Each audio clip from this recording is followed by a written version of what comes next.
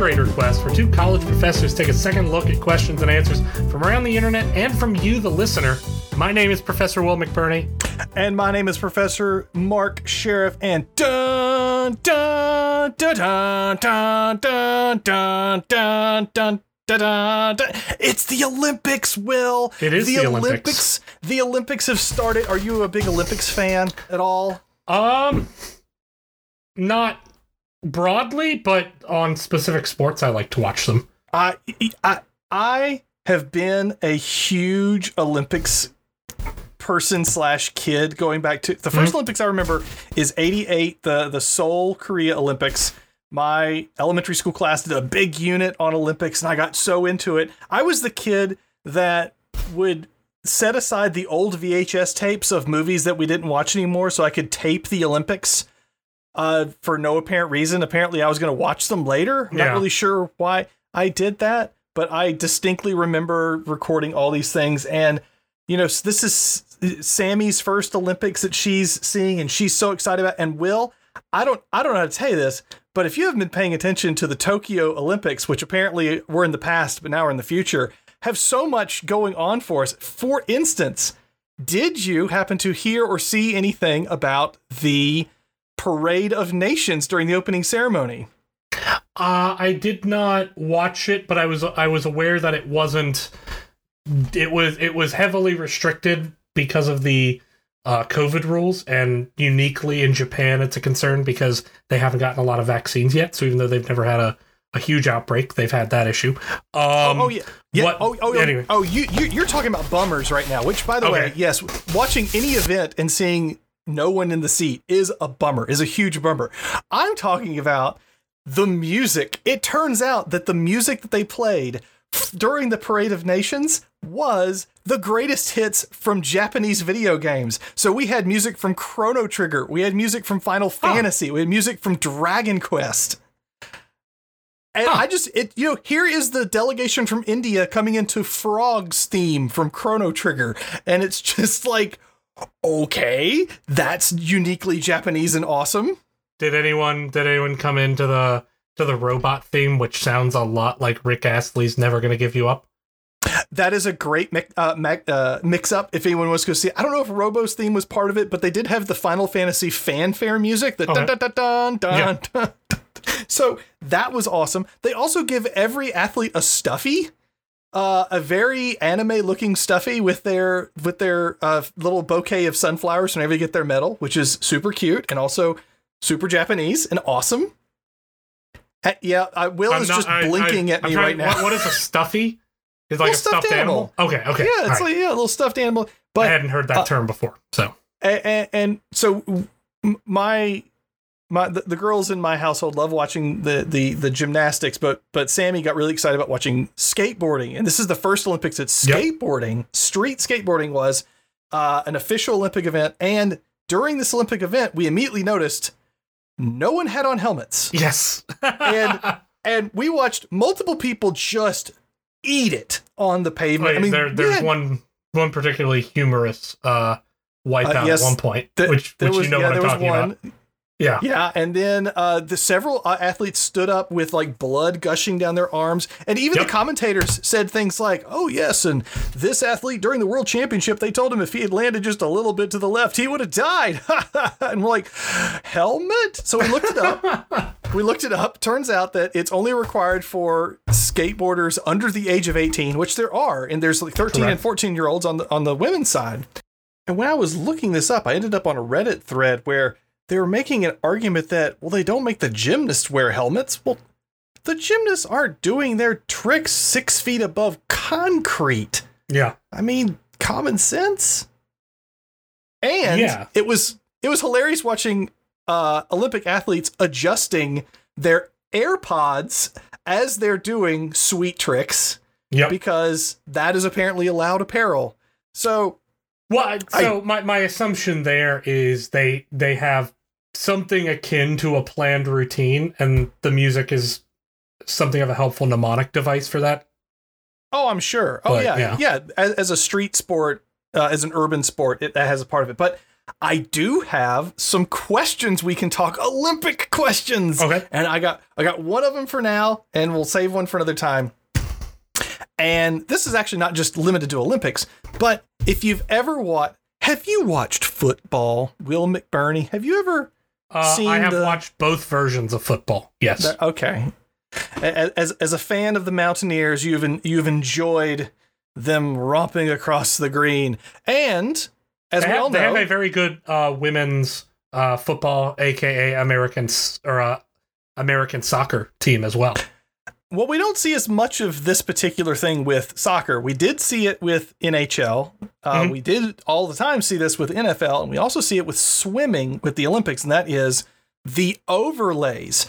When you're watching an NFL game or a football game, you see the first down marker. You see when you're watching Olympics now, we have those cool overlays where we see here's where everyone they're from. It's all cool, neat graphics. They dive in and it shows where the athlete is. And so let's talk about this. How do we do cool things like that at go time as we're going? Thoughts? That is actually something I've honestly pondered and don't know the answer to.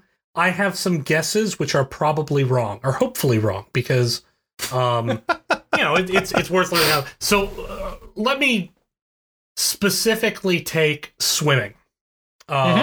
Just because I think I'm probably close to right here. For instance, I was watching Olympic swimming today. Not really watching.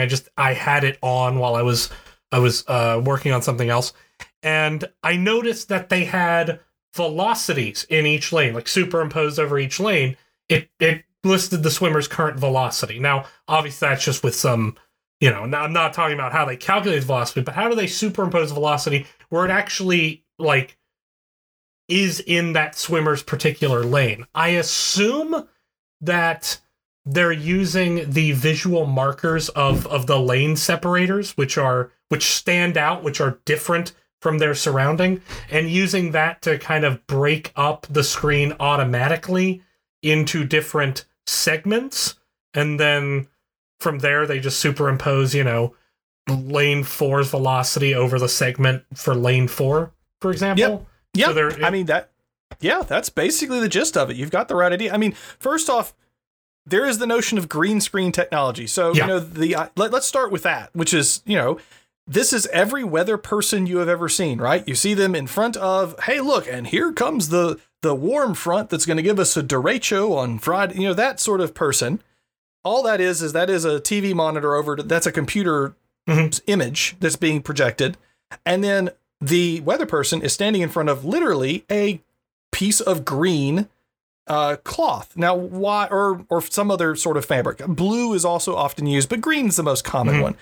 Why green? Well, theoretically, there's no green of that pigment in anyone's skin tone. Right. So regardless of a person's ethnicity or their particular skin tone, the green, we don't have any green aliens, and that's not an issue. So this is one reason why weather people should never wear green suits, which if you Google any such mishap, you'll find it. So this is, you take the raw image, the raw footage of the person in front of the green screen. You take, on the other hand, you take the footage of the picture, whatever it might be, and you effectively do an addition, if you want to think of it that way. If you say, okay, the upper left pixel of both of those, if one of them is green, take the other one. Okay. And by doing this, you can effectively add two images together. And this is something we teach, or I taught my CS1 students to do it. I don't know if you did or not, but we did green screen images. So the notion of taking the two things and superimposing them, that's easy. Doing it dynamically, that gets harder. So what you're telling me is that the Olympic swimmers weren't actually swimming. That was just the green screen. Just a green screen. It's been just like the moon landing. Time. Yeah. Fake the whole time. Yeah. Didn't happen. None of it happened. Another piece of, wow, I'm going to use air quotes here, ancient technology, the Kinect from Microsoft with the original not the original Xbox One. Xbox 360 had a Kinect. Oh gosh, right, it was 360, and then they also released it for Xbox One as well. It with the yeah. So those sorts of motion cameras work in different ways. They can use infrared. They can use a couple different types of camera manipulation. But one thing they could do is look for basically differences in coloration, like stark differences. So it's effectively looking for dividing places. And you're right. You can look for those, the lane markers, and that helps figure out exactly where the adjustment, where the split needs to be to put one graphic one spot, one graphic another spot. And so it actually takes a lot of computing power, still a lot of computing power to do this in real time. As a matter of fact, I mean, most of these are on a bit of delay so that the processing can take place and then the finished product is put out. It's harder in the NFL because they're playing on green grass. And so some of the greening can be tough. And you don't have full lines up and down. So you do have the down markers. And they also use special cameras that are looking specifically for, I believe they actually put transceivers in the down markers to help them see where those marks need to be.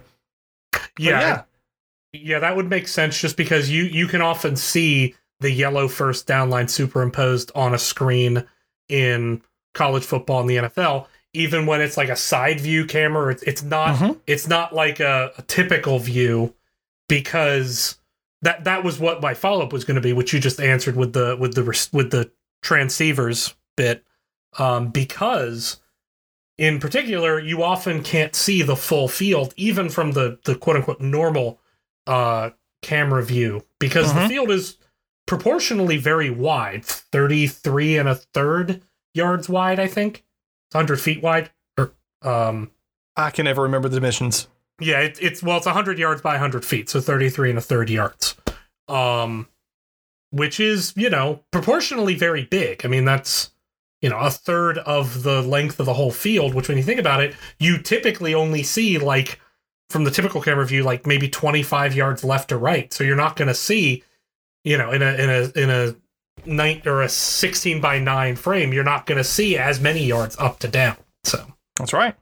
But yeah, a little cool piece of graphics technology that came out of the NFL, because that was something they wanted to enhance viewership of professional football, and now they tried it, the NHL, where they had the hockey puck with like the glowing tail. Yeah, and that didn't last. Thankfully, they got rid of the tail, but they do actually still highlight the puck to make it more visible. I believe. I think they could do a little bit of that. The puck is a little bit bigger than it actually is. Like on the screen, it appears bigger than it actually is. Oh, that makes sense. I believe that's the case, but they got rid of the tail because it looks stupid. But yeah. Anyway, while we're on the subject of graphics, let me jump into my first question. Undo it. All of the consoles that came out except the Switch, but that's because it's not really pushing for high-end graphics. All of the consoles that are coming out, all the graphics cards that are coming out, keep talking about ray tracing. Ray tracing. So first, our friend Ray Pettit, we want to trace him, outline. Yeah. Yep. In fact, you may not know this. Ray Pettit contracts out with Microsoft, Sony, and NVIDIA. Not AMD, though. They actually use a different ray for that. No, but his rates are too high. Yeah. Wow. Oh, that was bad. Well, thank you all for listening to the podcast. So, what is ray tracing? And second, why is there so much emphasis placed on it right now?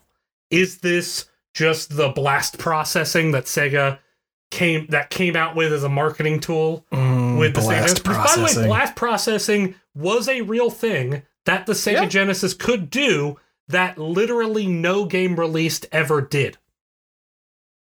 No game released on the Sega Genesis used blast processing. It was a way to change the color palette midway through drawing the screen on a CRT TV, but it required so many resources and so much technical synchronization that no game ever actually used blast processing.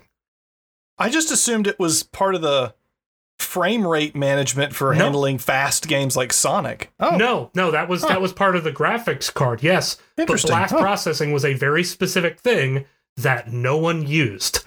Literally, not a single Genesis game. So is ray tracing just a marketing gimmick? Well, first, let's talk about how 3D graphics work. Really, there were some very, very rudimentary 3D graphics on the Genesis and SNES, but they were exceedingly limited, so much so that, you talk about, like, go back and look at Star Fox and it on the Super Nintendo, and it did some polygon stuff, but it just doesn't look great at all. So once you start getting into Nintendo 64 and PlayStation 1, that's where you start to see the shift from two-dimensional being the norm to three-dimensional being the norm. There were 3D-ish games with Mode 7 and all that on Super Nintendo. 2.5. Yeah. And there were some actual 3D games, albeit they didn't look great. But mainly PlayStation 1, Nintendo 64, and Sega. Was it? 30? It wasn't the Dreamcast. I think it was the Saturn? The Saturn was around the same time. That was Nights into Dreams, if that helps. Yeah. So I linked an image to Sheriff, and this will be linked in the show description. One of the big advantages that we got as we got more memory on the games, more processing power, was each polyhedron that represents a character on the screen or a tree or a building or some feature or whatever. More polygons makes it look better. It makes it look more smooth. It doesn't change the size of the object, it just improves the definition. But the thing is, around the time, and, not that long, around the time of the Xbox 360 and PS3, we actually started to see some games that, at least for particular graphics, particular things, there was enough polygons that it looked quite realistic. Mm-hmm. With Xbox 360, there's some characters in Mass Effect 2 and 3, for example, that are rendered extremely well, despite the Xbox 360 only having a half a gig of RAM. That's not much. That is not much. For reference, that's not much. Yeah, and so as we've moved into the PlayStation 4 and Xbox One era, I think that the Xbox One, their numbering system makes no sense. People noticed that graphics didn't really improve that much. They improved, but not nearly the jump that we saw from PS2 to PS3, for example. And then now PS5 comes out, and I'll be honest, most of the games don't look that much better that have been released for both. They just load faster. At least in terms of the definition of objects. Right, yes. And so the thing is, we've actually kind of hit a point where throwing more triangles at a polyhedron doesn't improve what the object looks like. Even a 10-fold increase in the number of triangles in a particular polyhedron doesn't make it look better to the human eye. Because all that extra definition, at that point you get this radical falling off of diminishing returns. Right, and just so people know, this is one of the ways that you do 3D modeling is you have the points that make the outer shell of the object, and you make a bunch of triangles that link them all together, because triangles are nice because they're nice and bendy, and they're easy for graphics cards to render. Right, and if you have 3 given points, you only have one possible triangle from that, whereas if you picked 4 points, you could have different quadrilaterals from that. Anyway. Yep. So, why does this matter to ray tracing? Ray tracing has nothing to do with polygons on the face of it. Ray tracing is not even new. There's ray tracing that existed in the 90s. Whoa. I don't know if you heard of a movie called Toy Story. They had ray tracing in it. Hi everyone, just a quick interjection here. I just said that the movie Toy Story used ray tracing. That statement is incorrect. I was wrong. How dare I? The first movies that were fully digitally generated animated movies that use ray tracing were Monster House and Shrek 2. those are from the early to mid 2000s, so they're still a lot older than ray tracing in gaming. But Toy Story didn't use ray tracing until actually Toy Story 4, because Disney Pixar's engine did not support ray tracing until then. So just keep that in mind as we proceed through the rest of this episode, and sorry about the incorrection. You are talking to a bona fide Disney fanatic, and what is this Toy Story you were talking about? Yeah, Shrek had ray tracing. Now Toy Story didn't have much ray tracing, but so why is this all of a sudden a new thing? Well, so what is ray tracing first? It is a way of simulating lighting by actually treating light as millions of photons going out from a light source. And so, because typically we've been doing lighting, like kind of faking it, kind of. Right. It's like, oh, there's kind of a light up here, so we just kind of put a little shine down here. This is like light, like for real light. We're gonna model the light. Yeah, and so an example of that is if you play the original Halo, there's actually only one light source at every time, and the lasers and all that don't actually emit light; they're just brightly colored in the original Halo. Because and it turns out that light is Master Chief, because he is the one hope for the universe. It's usually a light in a room. Anyway. Okay. All right. It's usually anyway. So the thing is, this is computationally very expensive. Now, in movies, this isn't a problem, because in movies, you generate the graphics that you want, or you set the program up to produce the graphics you want, to move the polygons in the way you want them to move, and then you render. And if it takes you 2 days to render 5 minutes of animation, well, that's not a problem, because it's not like someone is sitting in the movie theater waiting 2 days for you to finish. They're only going to see the final product when all the rendering is done for the whole movie. Rendering, in this case, meaning actually producing the output video. Yeah, hitting that magic save button. So this gets actually very similar to what we were talking about with, for example, a First Down line doing the static versus the dynamic in terms of overlays. With ray tracing in gaming, the issue is we have to do it on demand, because the game is not scripted. The game reacts to the player. It has to change what it does based on the player's interaction. So the difference really isn't that ray tracing is a new technology. It's that real-time ray tracing has started to be achievable because of increases, both from a technological standpoint, we have better processors, faster memory, etc., but also we have new algorithms that help simplify some of those calculations. So why are we spending so much time and energy on this? Well, because improving the lighting can dramatically improve the visual quality without increasing the number of polygons. In fact, you can't increase polygons enough to make the lighting look good. So that's why it's an emphasis trying to make the lighting look better, because if you have very realistic shapes but bad lighting, it's still not going to look great.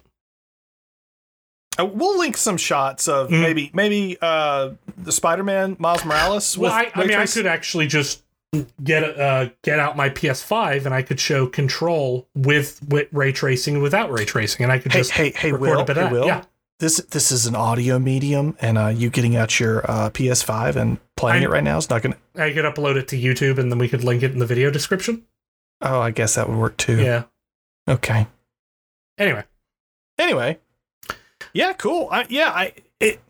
And this is one of the reasons why the new graphics cards that many people cannot get their hands on. Yeah. That RTX...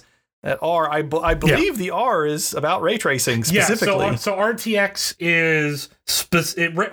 is not ray tracing. It is NVIDIA's approach to handling ray tracing. And the last generation of graphics cards, the 2000 series, were the first RTX series, I believe. Because before that it was GTX. Yeah. But yeah, no one can get their hands on them. Although it's getting better. It's not good yet. It's not good yet. No. All right. Speaking of things that are in scarcity, we're gonna give a shot at this one. I'm gonna do my best to put on my computer engineering, electrical engineering hat. And Will, have you heard of this pandemic that's going around? I hear there's this. That's the board game, right? That's the board game. It's really good. I can't play it. I mean, it's on my shelf, and I'm like, wow, I really wanted to play Pandemic Legacy, and I'm like, no, I don't want to look at this anymore. But something else that has gone into scarcity are chips. Yes. Semiconductors, and you hear that there's this huge semiconductor shortage, which is part and parcel of what's going on with the RTX and some of the consoles as well. And you also hear it's also why there are cars that are not being made, or there are cars that have been that are built, but they are sitting. I believe some of them are sitting at like the Nashville Speedway, just waiting for the final step, which is to have these magic chips installed. And so let's see if we can talk about what actually is happening here. Okay. So first, it is a semiconductor shortage. What is a semiconductor? Well, a conductor is something that, it conducts electricity. A semiconductor, kinda conducts. Yeah. it like half conducts it. But what's important here is that it's a very controlled movement of electricity. Yes. And depending on how you make that semiconductor material, you can bond it with different other materials. I think tungsten is one of them. And looking here, phosphorus is another one. It actually can change the reactivity of the material. Okay, why is this interesting? Well, semiconductors are the material that semiconductors are created into, make up the silicone chips that go inside what we will just generally call microchips, but they're really called an integrated circuit.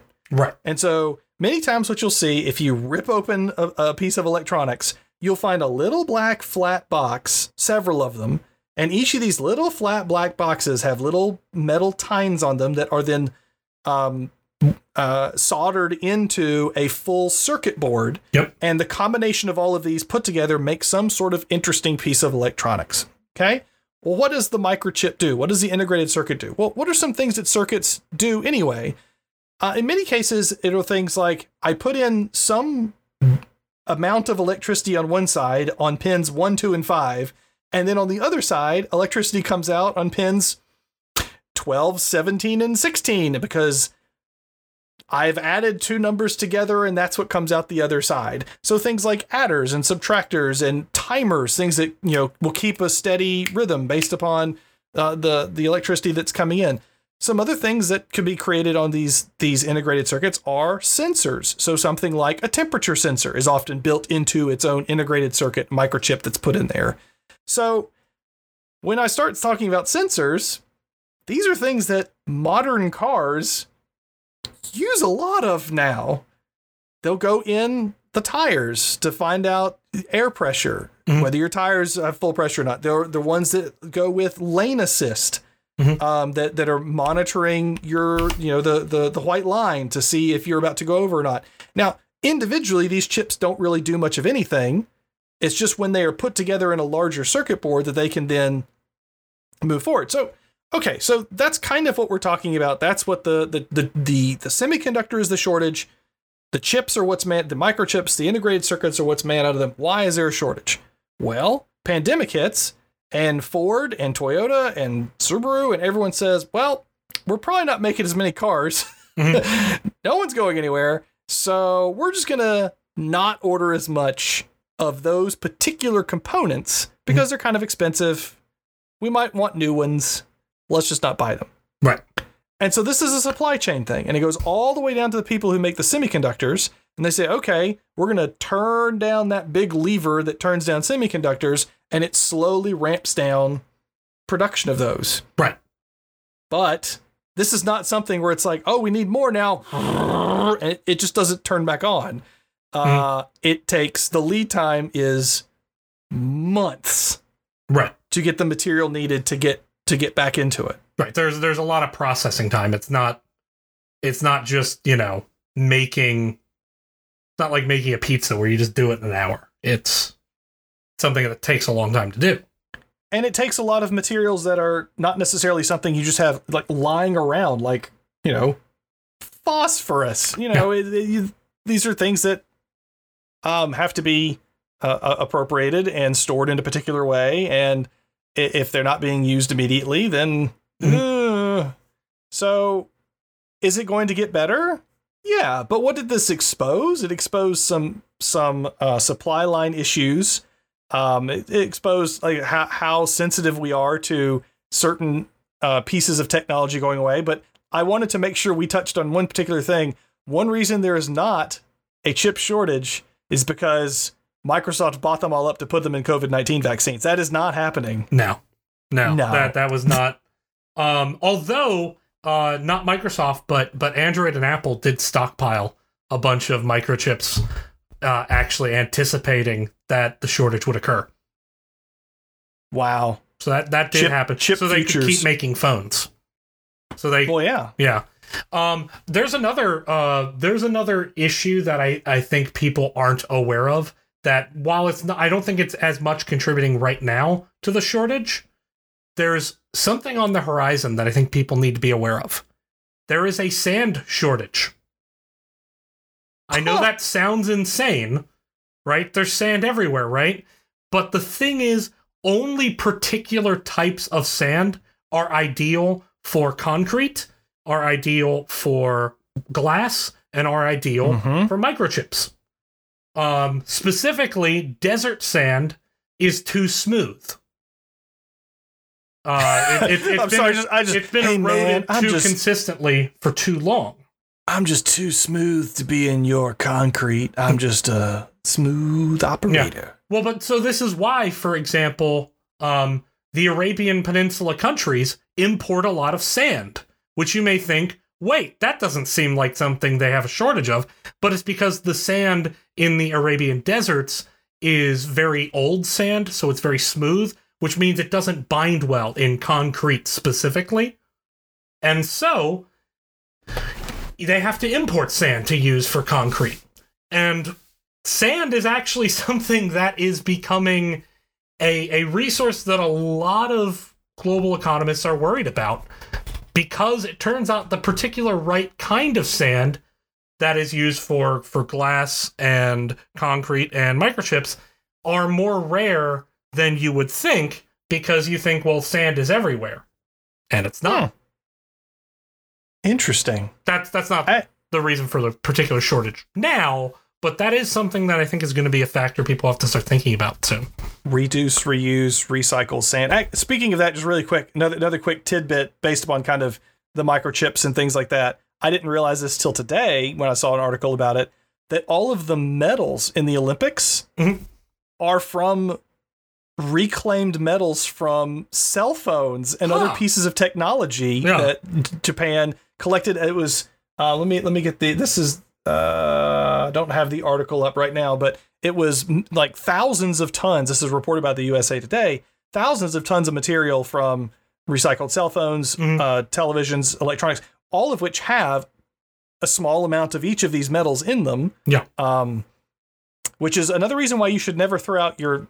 Well, there's many reasons you shouldn't throw away your electronic devices. They all should be recycled, even though I know it's a real pain in the tail to try and take them to a official recycling event for electronics. But there's a lot of stuff in there that doesn't need to go back in the ground in bad ways and could be turned into, I don't know, Olympic medals, which is cool. All right. Well, now for something completely different. Okay. What makes rubber duck debugging work? Are you familiar with the term? Excuse me. Say this again. What makes rubber duck debugging work? Okay. Have you ever done rubber duck debugging? I assume this is where I take a rubber duck and squish the house centipede that is running past my daughter in the bathtub. That's rubber duck debugging. No, that is that I guess technically It's violence against one of God's creatures, and I am doomed for all eternity. But House Centipede, I don't know. I don't know if that's one of the big guys. That's them suckers kind of gross. All right, so okay, what is rubber duck debugging? I have blessed clue. I've never heard of this. You actually haven't? Oh, that's interesting. I've only been teaching software engineering for 2 decades. Please tell me. So the idea of rubber duck debugging is that you have some type of thing on your desk that you can anthropomorphize. It does not have to be a rubber duck. It could be a teddy bear. It could be a stapler if your imagination is good enough. The point is something that you could actually pretend is something to talk at. Oh, then I've definitely done this because... Yeah. Go ahead. All right. I'm going to say anyway. So one of my good friends in graduate school came back from home from India, and he presented each of us in our research group a hand-carved camel. Okay. And so it got to be the point that our research advisor, whenever we wrote a paper, her way of telling us we needed to go read it aloud is go read it to the camel. And exactly. that was our euphemism. That was our term for. That is exactly what rubber duck debugging is. And it just so happened that rubber ducks were particularly popular because they're easy enough to find. So that is what it is. You are going to, you're looking at your code, you're saying, I don't understand where this bug is. You then explain the code to a rubber duck. Now, why does this work? Because here's the thing, many people will tell you this works. And the duck, many people also tell you the duck has not yet responded. Well, one of the reasons one of the reasons that it works is because we have a lot of glitches in our brain, a lot of shortcuts that our brain takes whenever we're working on something. Mm-hmm. You know, and the problem is those create blind spots that we don't anticipate. And this is why it's very hard to proofread your own writing, but yet if you read what someone else writes, you'll very easily catch the typos. And it's just because when you're typing, you know what you mean. And so your brain, even when you go back and try to review and edit, your brain short circuits what you mean into what you're reading. Oh, and sure. so you will miss the typo. And the same idea occurs with debugging or with writing code. So this is why, for example, this is an exercise that I did as a student. We had to go to the writing center, and what the writing center had us do wasn't, okay, we'll read the paper and tell you what it is. They had us read the paper aloud. And I'm thinking, this is a waste of time. Because, you know, I was 18 and knew everything. As one does at every 18-year-old knows at the everything. sage age of 18. And so I was like, that's ridiculous. I can't believe I have to proofread. And so I start reading it aloud, and I realize that as I'm reading it aloud, I am finding all of the typos that are just patently obvious. I had proofread my paper before I went there and didn't see these, but the act of reading them aloud to another person made me catch them. The other person didn't the other person, of course, caught some of the things I missed, which a rubber duck, is not going to do. The rubber duck's not be like, whoa, I think you're making a logical fallacy there. Quack.